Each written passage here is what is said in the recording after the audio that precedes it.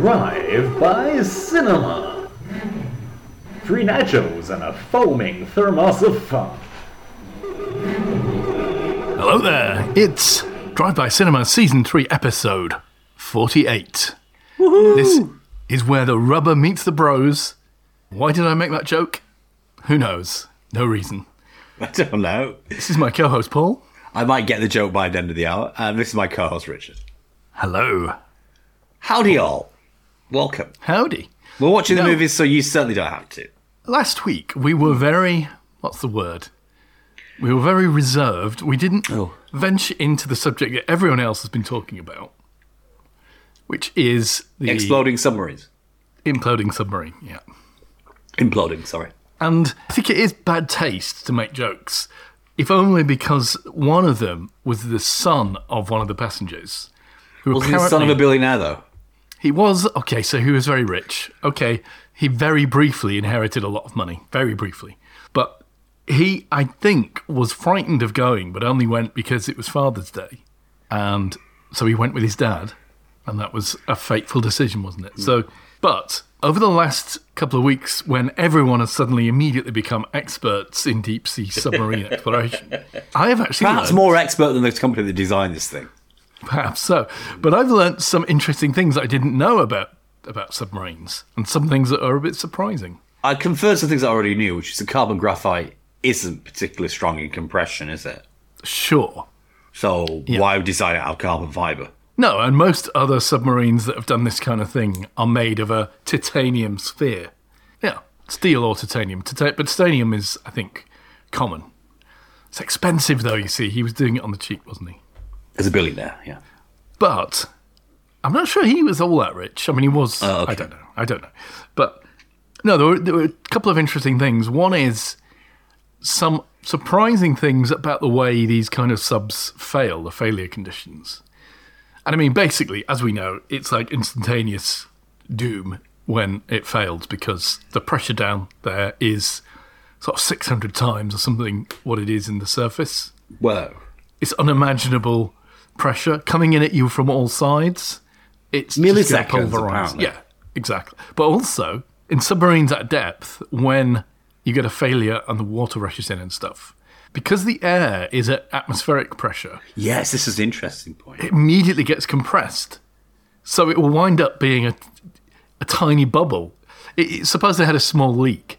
The air would end up being a tiny bubble in the top of the sub, because it would just be wildly compressed from what it is in the surface. During that compression, it would heat up. Yeah, and explode.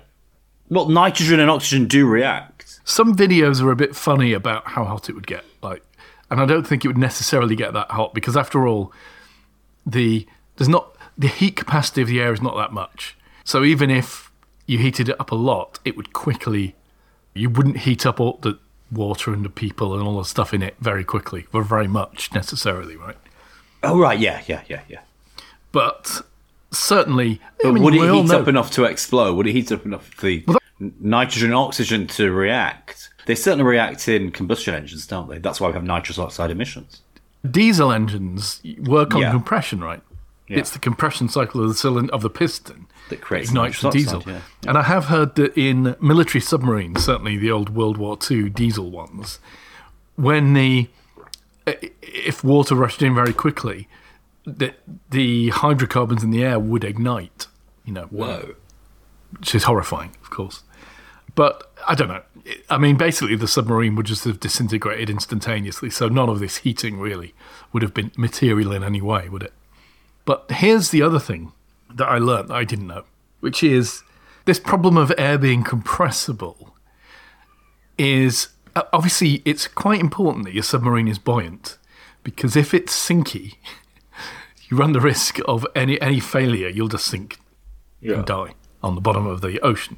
You want your submarine to always be floating, really, so that in any emergency you can just let it float to the top. But what do you use for your buoyancy? Without ballast. And this is another thing about the design of deep-sea subs, is that what you do is you make them buoyant, and then you put weights on them, you put ballast on them, and then you have systems so you can drop the ballast when you want to surface. Right? Clever, smart designers design all these fail-safes So there are two fail-safes I've heard of, but I'm sure there are multiple systems redundant. One is you have electromagnets holding ballast to the ship. Whoa. So if your power goes out, the electromagnets stop being energized and the ballast drops off.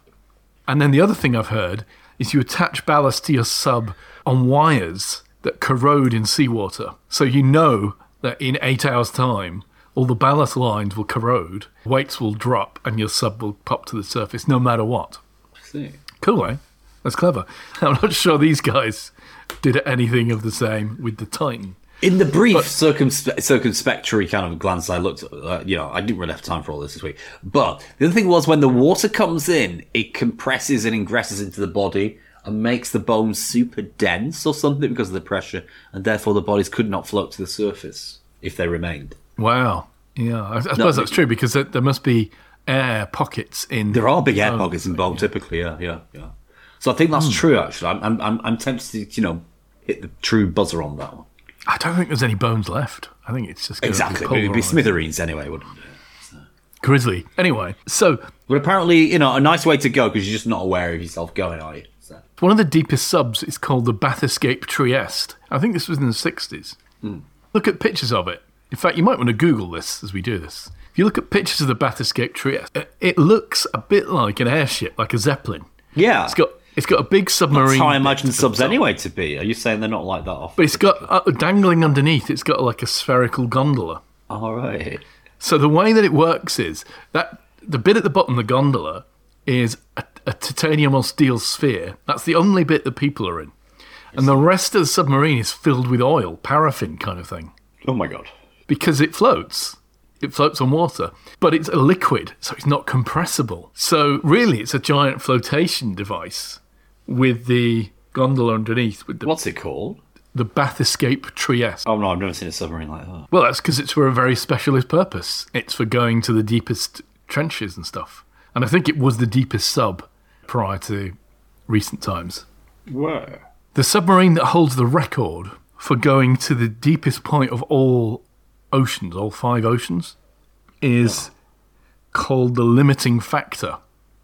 And it's now owned by the guy who owns Valve Software, Gabe Newell, although I don't think he got it built. It was built for someone else, another explorer. And the Limiting Factor, again, is like a titanium sphere. But they use a special kind of foam that won't crush as their flotation device, basically.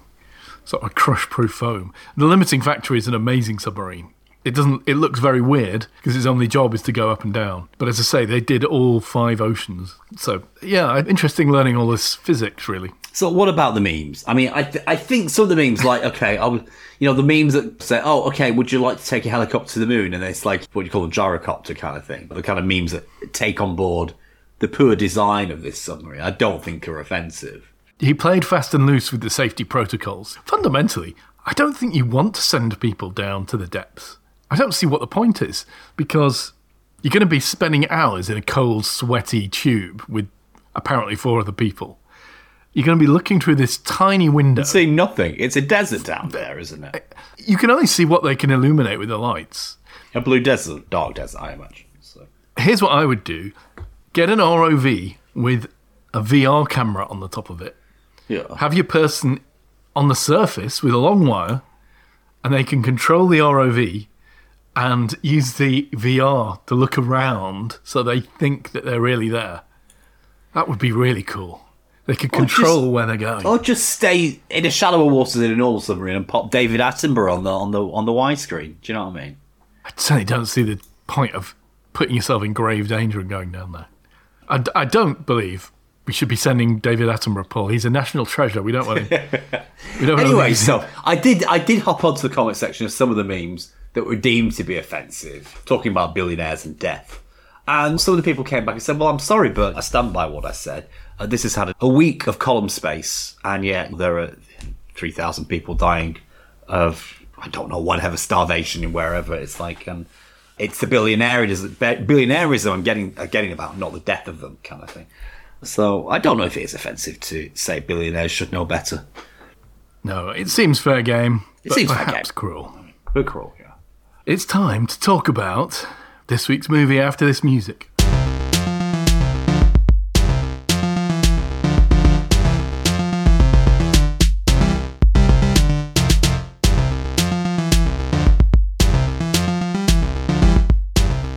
Paul, we've got some explaining to do because this is not the movie that we promised last week. No, it's not. Last week we said we were going to go to the cinema and see Asteroid City. Take a rare foray into the real world. What was it? Wes Anderson's Asteroid City, yeah. But what happened, Paul? I was there. I was about to go to the cinema. You were? Amazing. I was out in I'm just town. so glad I managed to contact you in time. Something must have happened to you then, Paul. What was it? I was unable to find any cinema locally that was putting this show on. So, for those reasons, I had to cancel our viewings. Paul, say it isn't so. Blackpool, the cosmopolitan tourist destination. Yeah, who would have thought it? But unfortunately, Blackpool Cinema has just closed down for the final time. I guess we are like a week or two out from the launch of Asteroid City. And it's a bit of an art movie. I think instead there's going to be a bingo hall complex. Oh, wow. Yeah. Okay, replacing the cinema. Wow. I have to say, every time I've been to watch our occasional sort of live viewings, it has been thoroughly empty. So that's because, just like our podcast did when we started, everyone's watching all these movies at home, Paul. Yes. Yeah. And it's only a couple of weeks now, it seems. It only seems like a couple of months until you can see things in the cinema on streaming. Is it that quick these days? Well, I mean, life comes at you fast, doesn't it? So I have to plan ahead for Oppenheimer when it arrives, because that's something we need to see. You should see it here in Manchester with me, because it's one of the few proper IMAX screens that's going to do the IMAX screening of Oppenheimer on the IMAX screen, apparently. Oh. You, IMAX is just more screen. You who normally watch everything on your phone, for you, IMAX is a pointless waste of money. I wonder if Richard has, like prisons have a scorecard above their bed. Yeah. I wonder if he said, oh, okay. Have I hit the trigger points to insist that Paul watches the movie in his car? Triggered! Insist Paul watches the movie on his phone. I don't know what the other insistence is, but there's another one too. So, instead of Asteroid City, what did we watch? So instead of that, we watched Rubber. Rubber. Now, I suggested it to you last week. You ummed and ahed. You liked the idea. I did like the idea, yes. Here we are. We've seen it now. From 2010. Yeah. Directed by... some French bloke. Directed by Anton Dupieux. I suppose you might pronounce it. Who is famous for... Oh, right. Okay. Yeah, you're really putting me on the spot there, Richard. I've got no idea what's he doesn't know. Okay. We'll come back to that later. It's quite exciting. Okay. Is it? Okay. I think you'll be charmed by it. Yeah. If you don't know it, and I spring it on you, you might be pleasantly surprised. Okay, listen. What happens in this film, Paul? How does it open? Opening sequence. Quite arresting, isn't it? Well, fuck. I mean, it's a strange opening. It's an attention-grabbing opening. We've got just a bunch of people hanging out in the desert, haven't we? First, we see a load of dining chairs. A load of dining chairs arrayed on a dirt track. Yeah. And a car, like a Cadillac or something, a classic American land yacht, comes up the road, cleverly hitting every single chair, even though they've been arrayed haphazardly, hitting every single chair on the track. I couldn't help but notice how unsuited that car was for desert tracks. Yeah. It's got a lot of body roll going on, no question. But then, of course, we find this era isn't the present-day era or 2010 era, is it at all? Well, it can't be. No one's got a mobile phone, have they? No, I mean, we're stuck in the 80s. Very much. Before the 80s became a retro delight that it is. Fashionable, yeah. A group of people are watching this car approach, out from which... We don't see the people yet. Oh. We just see a man standing there with armfuls of many binoculars. That's right. A man in a shirt and tie, who I guess we're going to have to give him a name. I don't know what his name is. Shirt and tie guy, I guess. I don't know. Yeah. Or binoculars guy. The car stops, and out of what I'm going to call the trunk of the car, or for British listeners, the boot, gets a guy dressed as a cop, or sheriff. Quite right. Do we see the crowd now? No, we don't. We don't see the crowd until he's finished his little speech. Oh, all right. To the camera. Okay. He gives it directly before he gets a glass of water. Gets a glass of water from the driver of the caddy. Yeah. And then he gives a speech in which he talks about... No reason. He talks about no reason. He talks about the arbitrariness of some decisions, choices made in Hollywood movies. Here we go. Why was E.T. brown? No reason. No reason. Why did Oliver Stone decide to have JFK assassinated by a random stranger? No reason. No reason. In Love Story, why did they fall in love? No reason. No reason. In Chainsaw Massacre, why do they not wash their hands or do other everyday activities? No reason. And in Roman Polanski's Pianist, why does such a successful and pianist have to hide around like a bum? No reason. Because he was a Jew and he was in Nazi Germany. Okay, so you've hit the first one. There is maybe a reason for that. JFK is roughly based upon reality, so the reason that he had that in the movie was because it was reflected. Quasi-historical. And then don't the crowd protest about this, and he goes on to explain about life itself. I don't think the crowd protests. Oh, okay. Well, he says, think about life. Am I right or no? Why do some people love and some people hate sausages? No reason. No reason. Why isn't air visible? No reason. No reason. And why are we always thinking? No reason. And I have to take issue with 1, 2, or 3 of those, really. Yeah. I mean, there is a reason why air is invisible. I mean, it doesn't absorb or reflect light in the visible light in the visible light set of frequencies, does it? I mean, it's better to say that there's a reason why our eyes see in the wavelengths of light that aren't absorbed by the air. Precisely, yeah. Yes, I mean, there is a reason why we don't see the wavelengths of light that are reflected by air, correct? Because otherwise we won't be able to see the things other than the light, other than the air. But let's give him all of these points, because what he wants to say is that this whole movie is an homage to the no reason, which he thinks is the most powerful element of style. I see.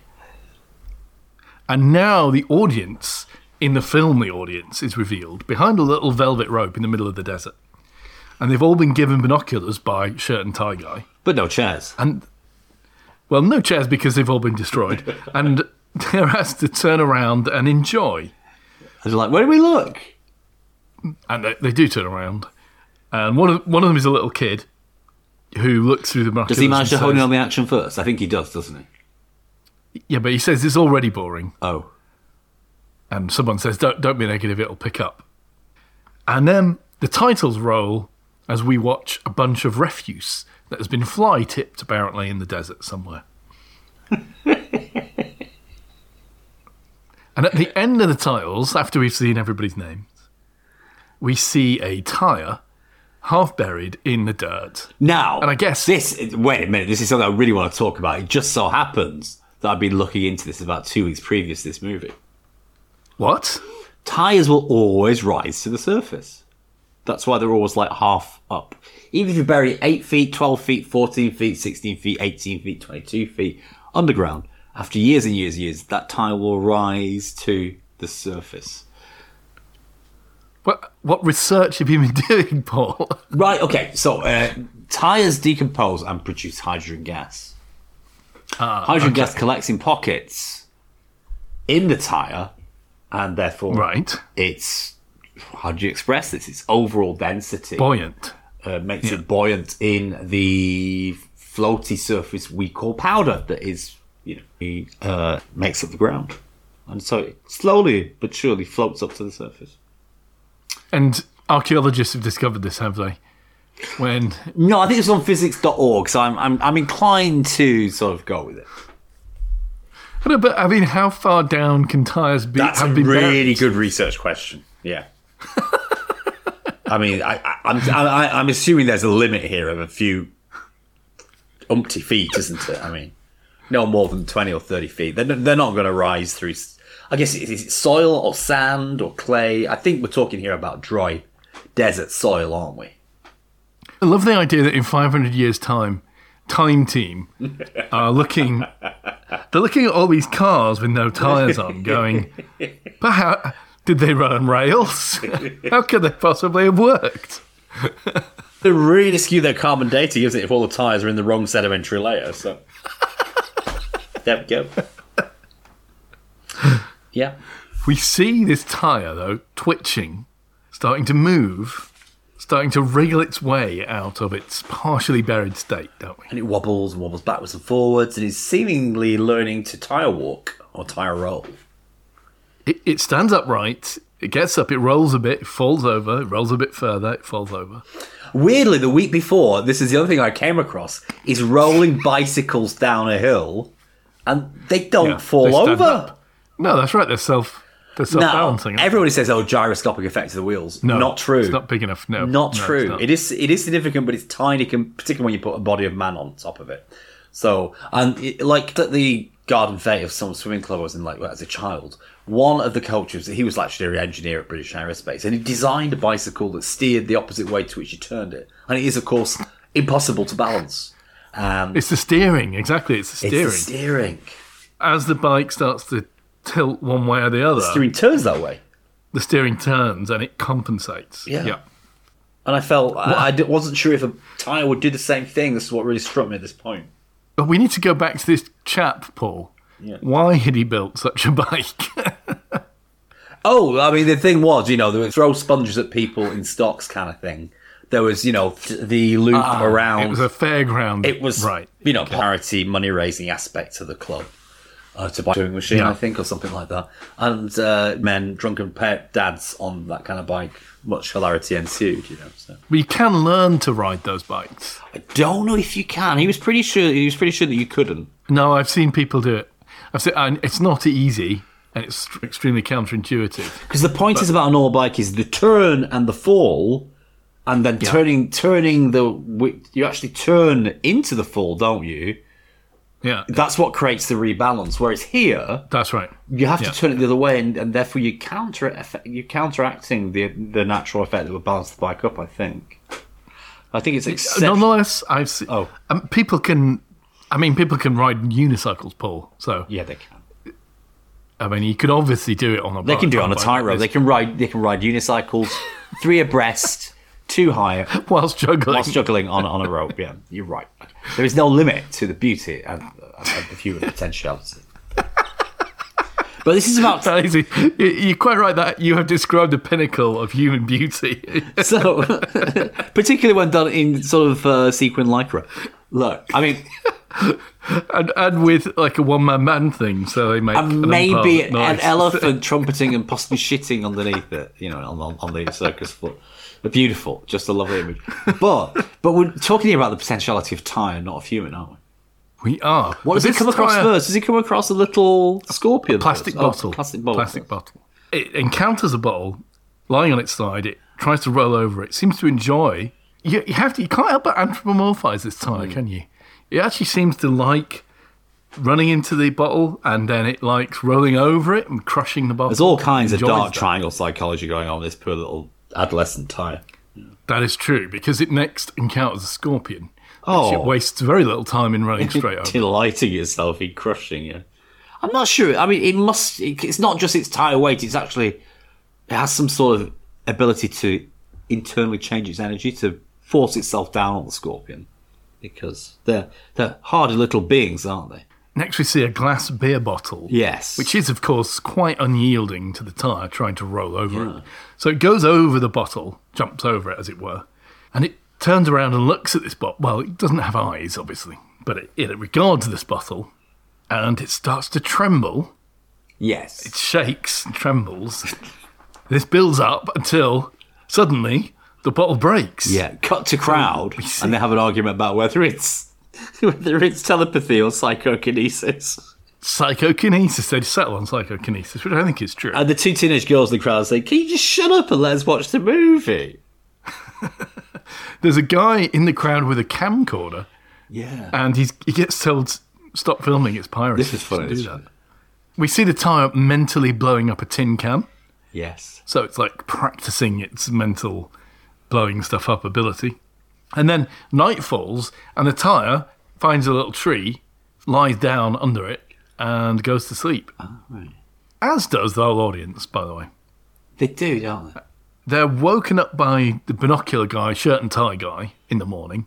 I think possibly he might go around stealing money from their pockets while they're asleep. Is this the morning when he delivers the turkey, or is that the morning afterwards? That's later. That's okay. later.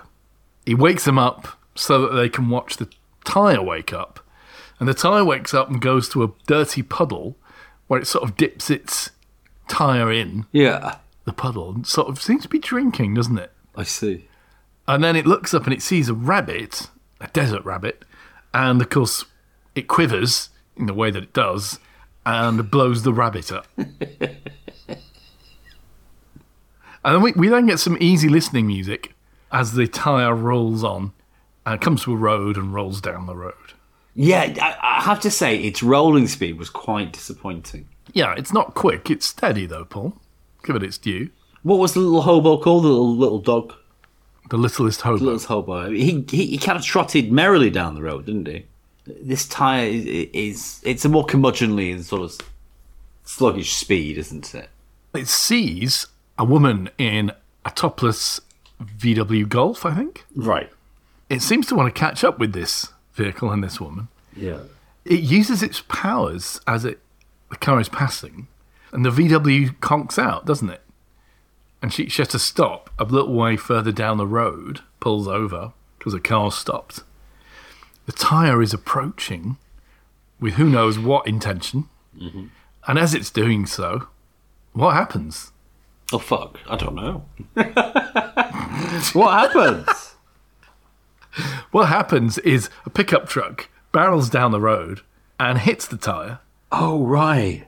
knocks it clean out of the road on its side. The woman in the VW Golf, she can start her car again and she sets off and drives away. That's right. She escapes, but then Robert the tyre turns his attention Robert? to Robert. How do you know it's called Robert? It's called Robert, the tyre? How do you know his name? It's not said his name. It was in my note list. Robert. It's in the credits at the end. Is it? Yeah, but you're quite right. It is called Robert, yeah. Anyway, Robert the tyre turns his attention to the pickup truck driver and kills him, doesn't he? Yeah, because the pickup truck driver stopped at a gas station further down the road. That's right, yeah. On the way, it kills a crow. The tyre kills a crow. Yeah, and leaves it dead in the road to dry and blister in the sun. And at the gas station, it starts... He's getting into his truck, isn't he? Tyre comes up, regards him through the truck window, quivers, and the guy's head explodes. Spectacularly. The tyre moves on down the road, and it arrives at a motel. That the woman has stayed... That's right. Taken leave of her journey to stay at. In fact, she's gone into one of the motel rooms. She's left the door open, very unwisely, while she takes a shower. Yeah. And the audience are very pleased by this as well, because they're seeing a naked woman taking a shower too. They're debating, is the tyre going to get his way because she's got a nice rack, etc., a couple of nice beaches, blah, blah, blah, blah, blah. And everybody's joining in, aren't they? Apart from the two girls, like, can you just be quiet? We want to watch the movie. They're getting hungry, though, aren't they? Because they've been there 2 overnight. days. Yeah. Apparently, they haven't had any food yet. The boy finds the rabbit sort of carcass, but one of them points out that it's a fake carcass. It's not real rabbit, so they can't eat it. Ah. Yeah. Cut to now.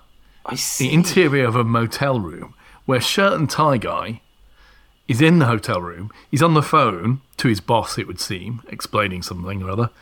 And we turn around and we see that he's got a turkey in the motel room with him. Yeah. A live turkey. A live circuit. Staring at him. He's just getting ready. And he opens his attaché case. And there's a load of kind of butcher's tools and knives in it. That's right. So we now cut back to the audience. Shirt and tie guy arrives. He's carrying like a sack. And he takes out of the sack a turkey carcass. Nicely roasted by the looks of it.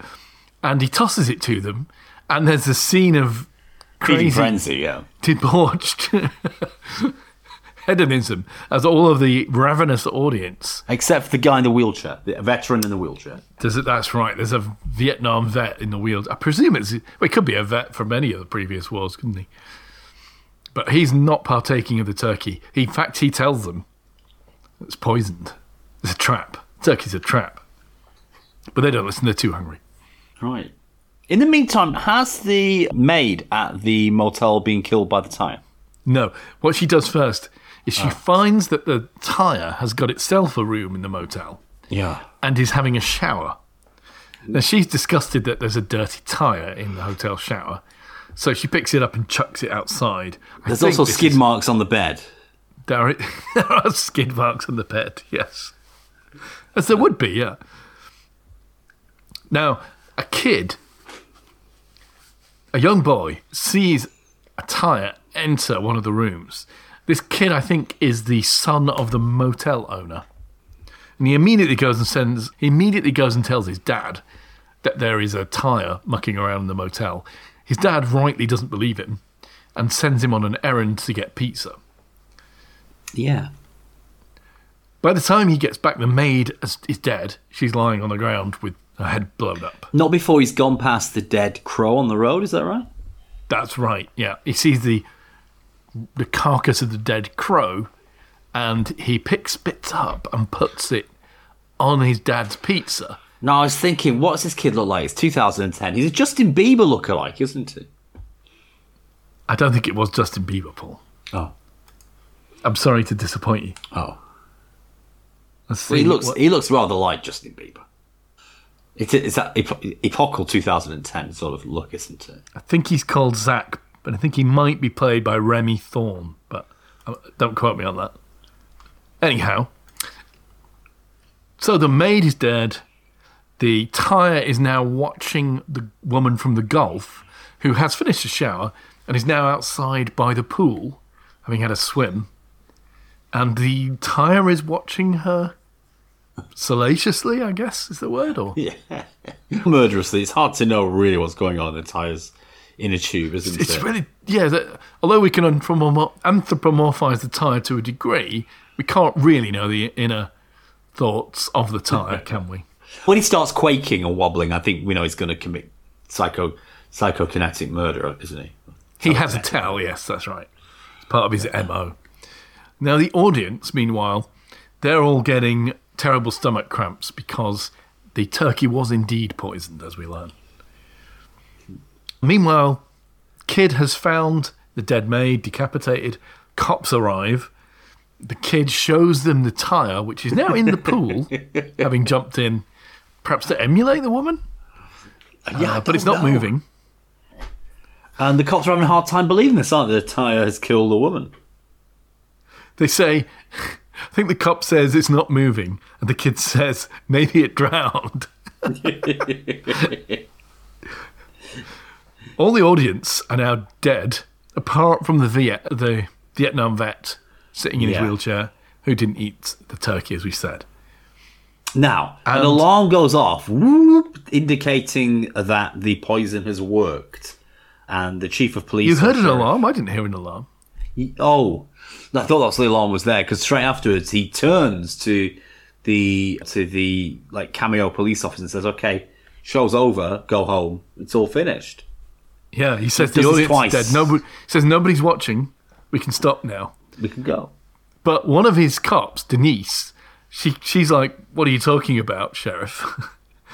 He's explaining. Like, this is real. Really? Yeah, stop. They don't seem to know what he's talking about. He tells one of the cops to pull out their gun and point it at him and shoot. And reluctantly, after a lot of encouragement, one of them does. They shoot him. Blood comes out of his chest. That squib has gone off, I suppose, in Hollywood parlance. But he's standing there going, "Look, it's fine. It's not real. It didn't hurt." Chad is still fine, yeah. So somebody else shoots him to check, and he's fine. Chad, he's Sheriff Chad, isn't he? That's right. Yeah, Sheriff Chad. Yeah. But then the shirt and tie guy with the binoculars turns up, and he says that one spectator is still watching, so they'll have to carry on. So the sheriff is mortified because he's just sort of blown the cover of the whole thing. So he turns around to his crew and says, "Listen, ignore everything I've just said." He goes to interview the motel owner. Just as he's doing that, the tyre, which they'd fished out of the pool, turns round and explodes the motel owner's head whilst he's talking to the sheriff. Yeah, and there you go. So I think it's fairly obvious that the tyre is guilty. The sheriff pulls a piece of paper out of his breast pocket. He looks at it, and he says, It's like it's his script, I think. And he says, oh God, the kid was right. The killer is a tyre. Then he puts a piece of paper away. The tyre's rolled away already, though. It's actually round one of the side of the motel, looking in a mirror that's leaning up against the building. It's looking at itself as if maybe the first time it's seeing that it's a tyre. Oh, or what it's done.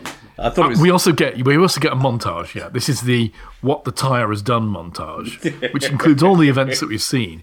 It also includes, I think, a scene of a wheel rolling, which I presume is it on a car. And I think it might be on a Golf, which may be why it was chasing the Golf. Maybe. Maybe. It's possible I'm reading too much into this film. No, I don't think you are. It's early childhood memories kind of thing. The kid, like the owner's son, is sitting near to this mirror looking at the tyre, and he asks the tyre about killing Martina, but the tyre doesn't answer. I suppose that's understandable. Rolls away, and he chucks his drink can, his soda can at it. We cut now to the sheriff removing a tyre from his Cadillac, from his big car. For some reason, he's removed the tyre so he can show the other cops what the killer looks like, which is a tyre. Is it Goodyear? We think it's probably non-generic. So we think it's probably non-branded generic. Non-branded, yeah. Is it black? And that kind of stuff. So. Now, the shirt and tie guy, now desperate to finish the job he'd started, brings a complete dining table up to the place where the audience are, to the vet in the wheelchair. And it's got loads of food on it. It's got a couple of clunches covering a delicious meal, which he reveals, but the vet's not interested in eating. And after a brief exchange, shirt and tie guy sits down and glumly starts eating the food himself, as he gives like an autobiographical story. Yeah, why does he do that? I don't know. His story is about how he went into the woods one day with his brother and winds up killing his brother with a rock. But surely he must know the food's poisoned. Yeah, he's kind of self-destructive, isn't he? I guess. He does die a painful death at the feet of the vet in the wheelchair, clutching his stomach in terrible agony. The tyre, meanwhile, sees black smoke rising over what I'm going to call a tyre pyre. Thank you. I thought There's some sort of tyre pogrom going on, isn't there? It's a junkyard when they're chucking a load of tyres on the pile of Oh, I tyres thought it was to a burn. response to the tyre murders. They rounded up all the tyres and were just getting rid of them. I think it's conventional junkyard fire. Oh, it's just a junkyard fire, okay. But it has a deep impact on the tyre, doesn't it? Clearly. Caption, 3 days later. Sorry, I should do it in French. 3 days later. It's hard to remember this is a French movie, isn't it, really? Because it's all set in America. In the California I don't know, in desert, some ways, I Paul, presume. it's very easy to remember that this is a French movie. Yeah. In some ways. But not in terms of scenery or actors.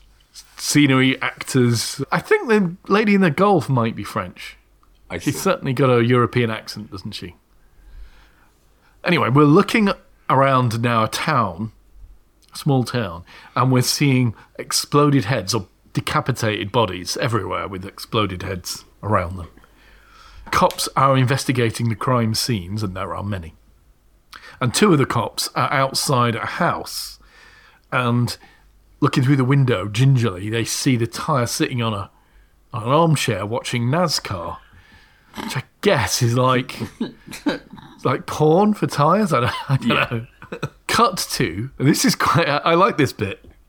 This is nicely philosophical. I like this bit. The sheriff is with some of his team, and 2 of them, the sheriff and another cop, are playing chess on the hood of one of the cars. And he makes a move, like a stupid move that you can't do in chess. And the cop playing with him says, "You can't do that. You can, but it's against the rules." So nice. So they're here to stake out the tyre, yeah? That's right. And so they've got a lure. plan, don't they? Yeah. What's the lure, Paul? The lure is to make him furious. How? Now, I've been watching Return of the Saint recently Oh, with Ian Ogilvy. with Ian Ogilvy, and he often uses the lure of making his It's also an ex-colleague who's got a grudge kind of thing against the world, making them angry and making them jump out from behind their camouflaged hiding place by provoking them with psychologically devious prompts, which I guess is in the sheriff's mind here. But what we get is a comedy of ineptitude and unconvincing lure, isn't it? Really. So they've got a female mannequin, dressed up stylishly like the driver of the Golf. And booby-trapped. They've got a bomb on it. Yeah, that's also true. And they've got a speaker so that they can make her speak through the mannequin from a safe distance out of the blast radius. The idea is to bring the tyre in close proximity and get him so close and then anger him so that it explodes the mannequin and himself. She entices it to approach by saying things about it being a dirty tyre or something. But, I mean, the script is particularly bad, isn't it? Exactly. She doesn't like the writing. She kind of quits, saying, this is crap. Who wrote this? And the sheriff says, doesn't matter. Clearly he wrote it. He takes over for a bit, but that's obviously not working because his voice is not the same. So he says, just improvise. At this point, the audience member, the vet, turns up, knocks on the door of the van that they're secreted in, and he says that he doesn't understand this whole dummy bit. It doesn't make any sense.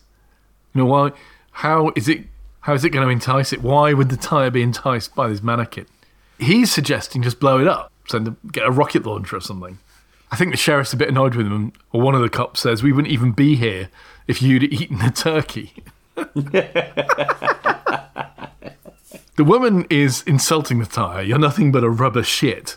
At this point, the tyre is angry enough. Angry, yeah. She's worked her magic, yeah. She has. It quivers, does its thing, blows the head of the mannequin up, but it doesn't affect the explosives. They don't trigger. So the tyre just goes back into the house, back inside. At which point, the sheriff loses his patience. He picks up a shotgun, walks inside. Off screen, unseen to us, you hear a shotgun blast.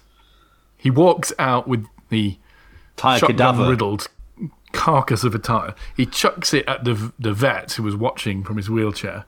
And that's it. In a happy now gesture, yeah. But then we get the denouement, don't we? It's a false end, isn't it? Because then, emerging from the home is... tricycle. A tricycle. A kid's tricycle. Beautifully designed. A single tube for the frame. And the vet turns around and says, uh-oh, it's not the end. And it moves towards him. And he's trying to say, look, I'm not a character in this. I'm an audience. I'm just watching. But he doesn't listen. It moves to him. And it blows up and completely obliterates the vet and his wheelchair, doesn't it? Wouldn't that be preferable? Because, the orders seem to have died in real life, whereas the actors don't die in actor life. Or do they? I don't know. That's a very deep question, Paul. What level of reality do you want to die in this film? I don't know. And that's it, really. We're all in virtual heaven. And then we see the trike moving its way down the road. It passes the girl on the Golf who's just been dropped off by the sheriff back to her car. It goes down the road, and as it goes down, tyres that have been left discarded on the road start twitching and standing up. And they start rolling after the trike. The trike goes down the road, it keeps on going, and eventually we see it arrive at its destination, and we look up and we see, where's it arrived, Paul? Oh, I don't know. Did you not watch the end bit? You already turned off at this point. Hollywood, no? Yes, on a road overlooking the Hollywood sign. They've arrived. Uprising of anti-heroic outsiders, I guess. Fabulous. During the credits, there's some weird thing where we see Chad repeating the opening scene, but actually he's not talking to anyone. It's his opening monologue, yeah, but we're watching from the side, this time, from a different angle, and we can see the shirt and tie guys there watching him, and actually making eye movements like he thinks he's crazy. And toward the end, it cuts to where the audience are supposed to be behind the velvet rope, and we see that there's nobody there. What's the implication of that then, Paul? I don't know. I guess we're going to find out in the next 15 minutes. The implication surely is he's crazy. We are the audience he was addressing. Yeah, we've eaten a turkey. We've eaten a turkey. I mean, surely Turkey is talking about turkey movies, isn't it? Surely, yeah. Okay. So very French. It's French because it's supposedly postmodern. Is this a postmodern film, Paul? Question. It's silly. I don't think that's postmodern. It has a lot of the hallmarks of a postmodern film. It's incredibly self-referential. It's breaking the fourth wall in weird ways. But it's also it's also very giddy, isn't it? It's completely genre savvy. It's eschewing a lot of the normal conventions of film. Like it's not even trying to justify why this tire is doing its murderous rage, is it? And it's art about art rather than art about life. So I guess, yeah, it is in that sense postmodern. But it's not postmodern in the sense that it actually seems to be a thing about Hollywood, right? Yeah. So there's a shirt and tie guy giving the audience the turkey and poisoning them and actually killing himself as well along with it. I think that's like the studios. He's a studio exec. Yeah, he's a studio exec, yeah. Obviously the audience is the audience. That's us depicted. I think the idea is that... It's talking about the movie experience, you know, these shitty chairs that are uncomfortable, you might as well not sit on them. Yeah. Food, you have to sort of beg to get at the concession stall and it's just poisonous anyway. Or is that movie food or actual food? I don't know about that analogous level. And also the audience is seeing the same kind of thing again and again. Mm-hmm. And they have their criticisms, but they're still there watching. And in a sense, they are very much...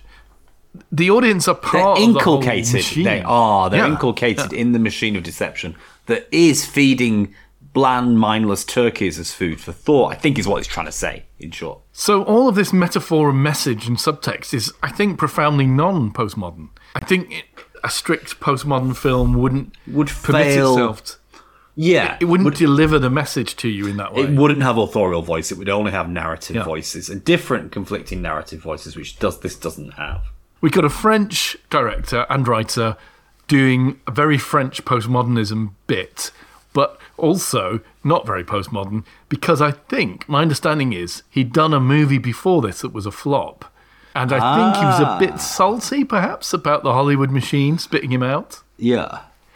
Question then, who is this guy? Who is the director? I don't know. Quentin Dupieux. You're about to tell us, hopefully. What did he do before? I'm intrigued now that he's all in 1999, just before the turn of the millennium. He was doughy-eyed about the whole Hollywood fame that he was about to experience, and he released what? He became a sort of a sensation. He was a viral sensation before viral things happened. Whoa. He was the guy behind Flat Eric and Mr. Wazzo. Flatbeat. Flat Eric and Dr. Wazzo. Okay. Right, okay. I should be nodding, but I'm not. Yeah, I was going to say this has completely failed. You were unaware of the cultural phenomena of Flat Eric. Eric. Right. I remember the orange guy, but that was when YouTube started. You're talking pre-YouTube. No, I think that is the guy. Listen, I'll send you the video. We can watch it together, because it's cool. Mr. Oizo. Mr. Oizo. Yeah, I've got it here. He's got 54 million views on YouTube. Wow. 54 million views. Wow. I've seen this, but he's dialing it up. It does say 1999. It is 1999. He's signing some papers. He's eating some carrots. They're hot dogs, Paul, clearly. Frankfurters. He's dialing up the tunes again. When he uses his computer keyboard, he's not connected to a monitor. Okay. Then he gets a full Levi's commercial. That's right. Yeah. He became a sensation. Came later. He became a complete sensation. Whoa. So I'm shocked that you've not properly heard of him. I have seen him before, but I think in a commercial. But I've not actually seen his original... I don't know what kind of music that would be. Dub house? Trip house? It's flat beats. Distort house? It's flat house, Paul. So what is it about Flat Eric that makes him so appealing? I don't know. I think it's epochal. I don't think it'll go viral these days. Because so much has followed it that's similar, but kind of a bit more. Do you know what I mean? I mean, he's a bit like Kermit the Frog. He's a bit like Roland Rat. And he's doing something youthful and, I guess, trendy, which you wouldn't expect a stuffed toy to do. There's that juxtaposition of a stuffed toy being kind of like trendy. a lot of house music did this, didn't it, later? Like, there's, I don't know which one it is, where they've got a banging house track and they're dressed out in their chains and whatnot and their tracksuits, and they're going down the road in a mobility vehicle really slowly, kind of thing. So it's that kind of house weirdness, isn't it? Huh. That expresses open-mindedness and, like, isn't the world bendy and wobbly and weird kind of thing. So I think very much of its era. Do you not have any questions about Flat Eric? Do you not want to know more about him? Well, I want to know how he's related to the saltiness that kind of 2010 that made the I presume movie. after his success with Flat Eric, He went to Hollywood. he went and to did a make his film. fortune. Now, I don't know what film it was that he did in that period, but Right. I think it didn't do well. That was Flopped. what I'd read. A couple of other films by Quentin. His most recent one is called Smoking Causes Coughing, and it's like a superhero Avengers-style group who are all kind of like nicotine style. They use tobacco to fight crime in some way. It looks a bit Right. French, quite French. So I think his more recent stuff has all been back in his native French history. Habitat. Yes, yeah. I am tempted Yeah. to put more of his films on our list, but I don't know. Let's perhaps talk about this movie and score it, maybe? I don't know, unless you want to, Okay, unless you okay. want to Yeah, no. explore it a bit more. I think we've explored as much as we can do. There isn't that much to it, I don't think. I mean, it's billed Although as Dallas would be corrected when I say that. But. it's billed as a horror comedy, isn't it, Rubber? Yeah. I found it quite funny. I didn't find it particularly horror-y. Was it droll? I maybe it was droll, but I'm not sure it was funny or haha laugh out loud at any point.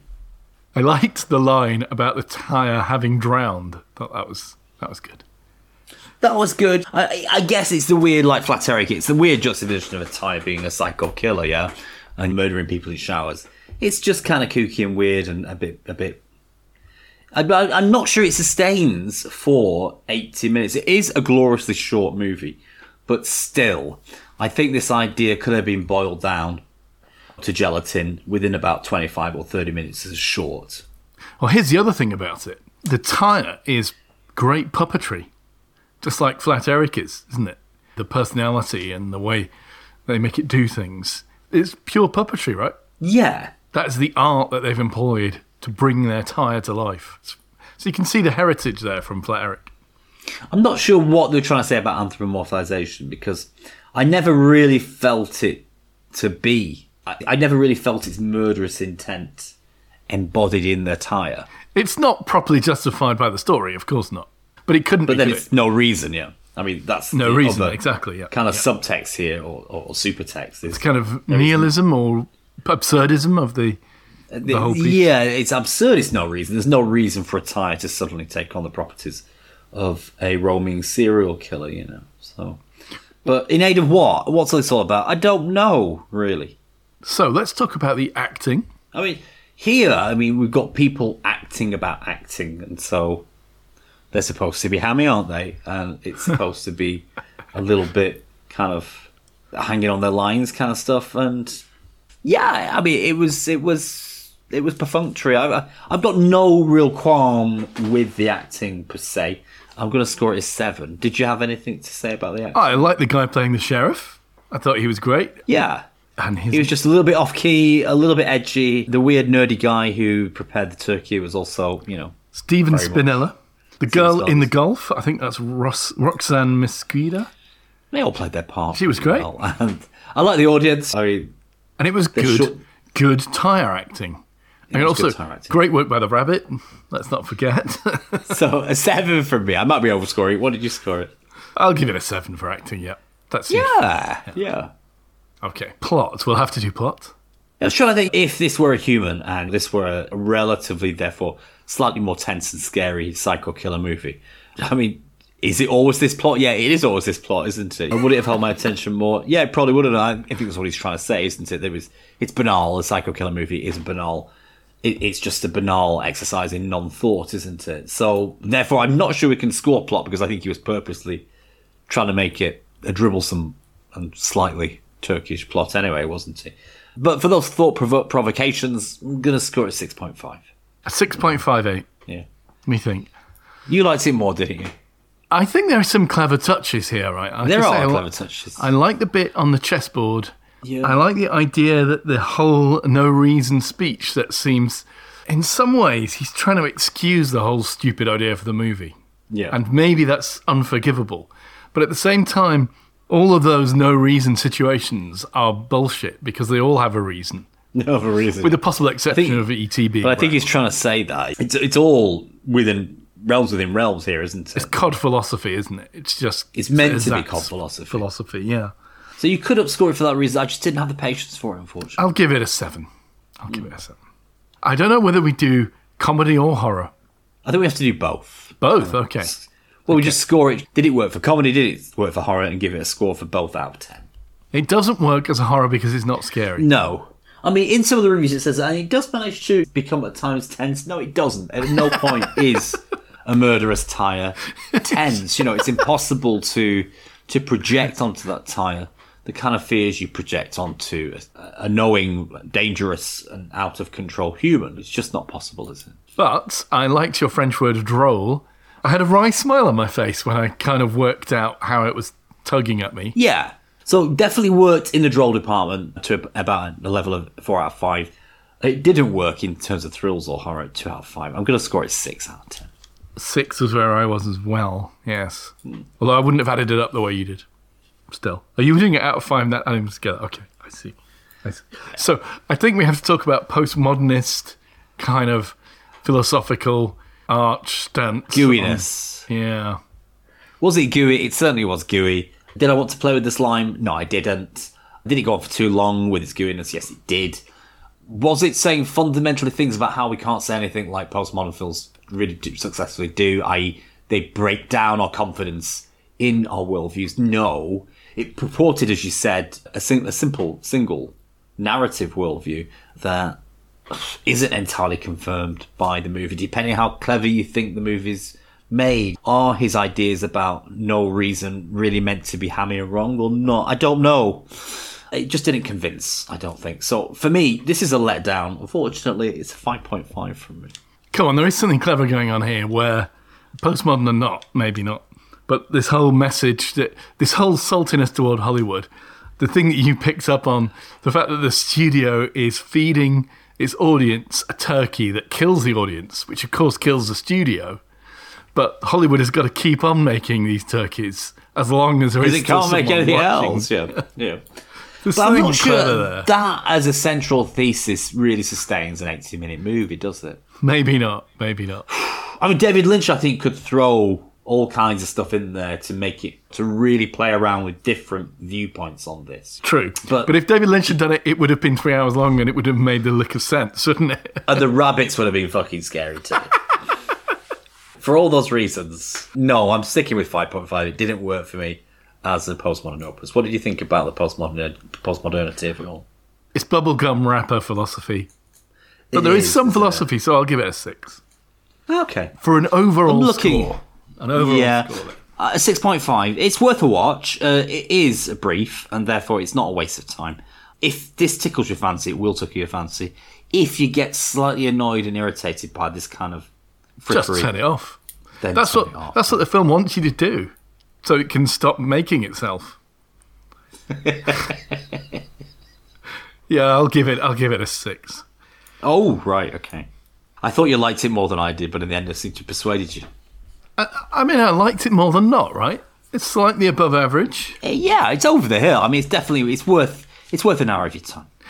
You'll only really dig this if you understand Flat Eric, right? If you have heritage with it, then Yeah. it might have more meaning for you. Okay. Paul, we're obviously not going to the cinema this week, I'm sorry. but tell me, there's plenty of stuff to watch on streaming. Tell me. Oh. And who is choosing? Am I choosing? Are you suggesting am I choosing? Fuck off, I just don't. He's vibrating. He's going to make my head explode. No. Do my spectral loading screen. Turn the camera off. I was going to ask mine's you gonna to play. do the tune for The Saint. Oh, what a tune! Da da da da da da da.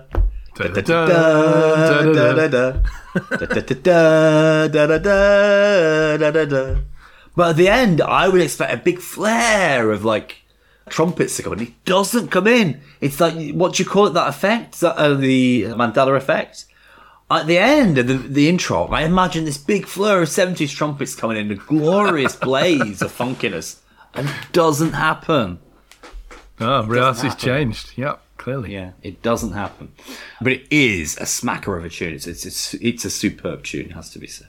Right, okay. So next week, Richard, we did have two things lined up and I've gone and forgotten them. I'm really sorry. Okay. The one I want is the one I remember. So I'm going to suggest we watch Safety Not Guaranteed. Safety Not Guaranteed. I'm going to have to call this out.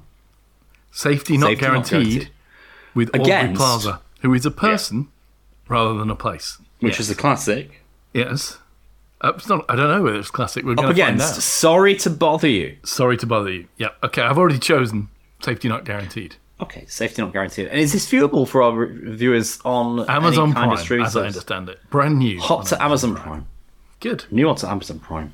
Safety Not Guaranteed. That's what we're watching in episode 49 of Drive By Set. So thank you for joining us, and until the next time, goodbye. See you on the next one. Bye.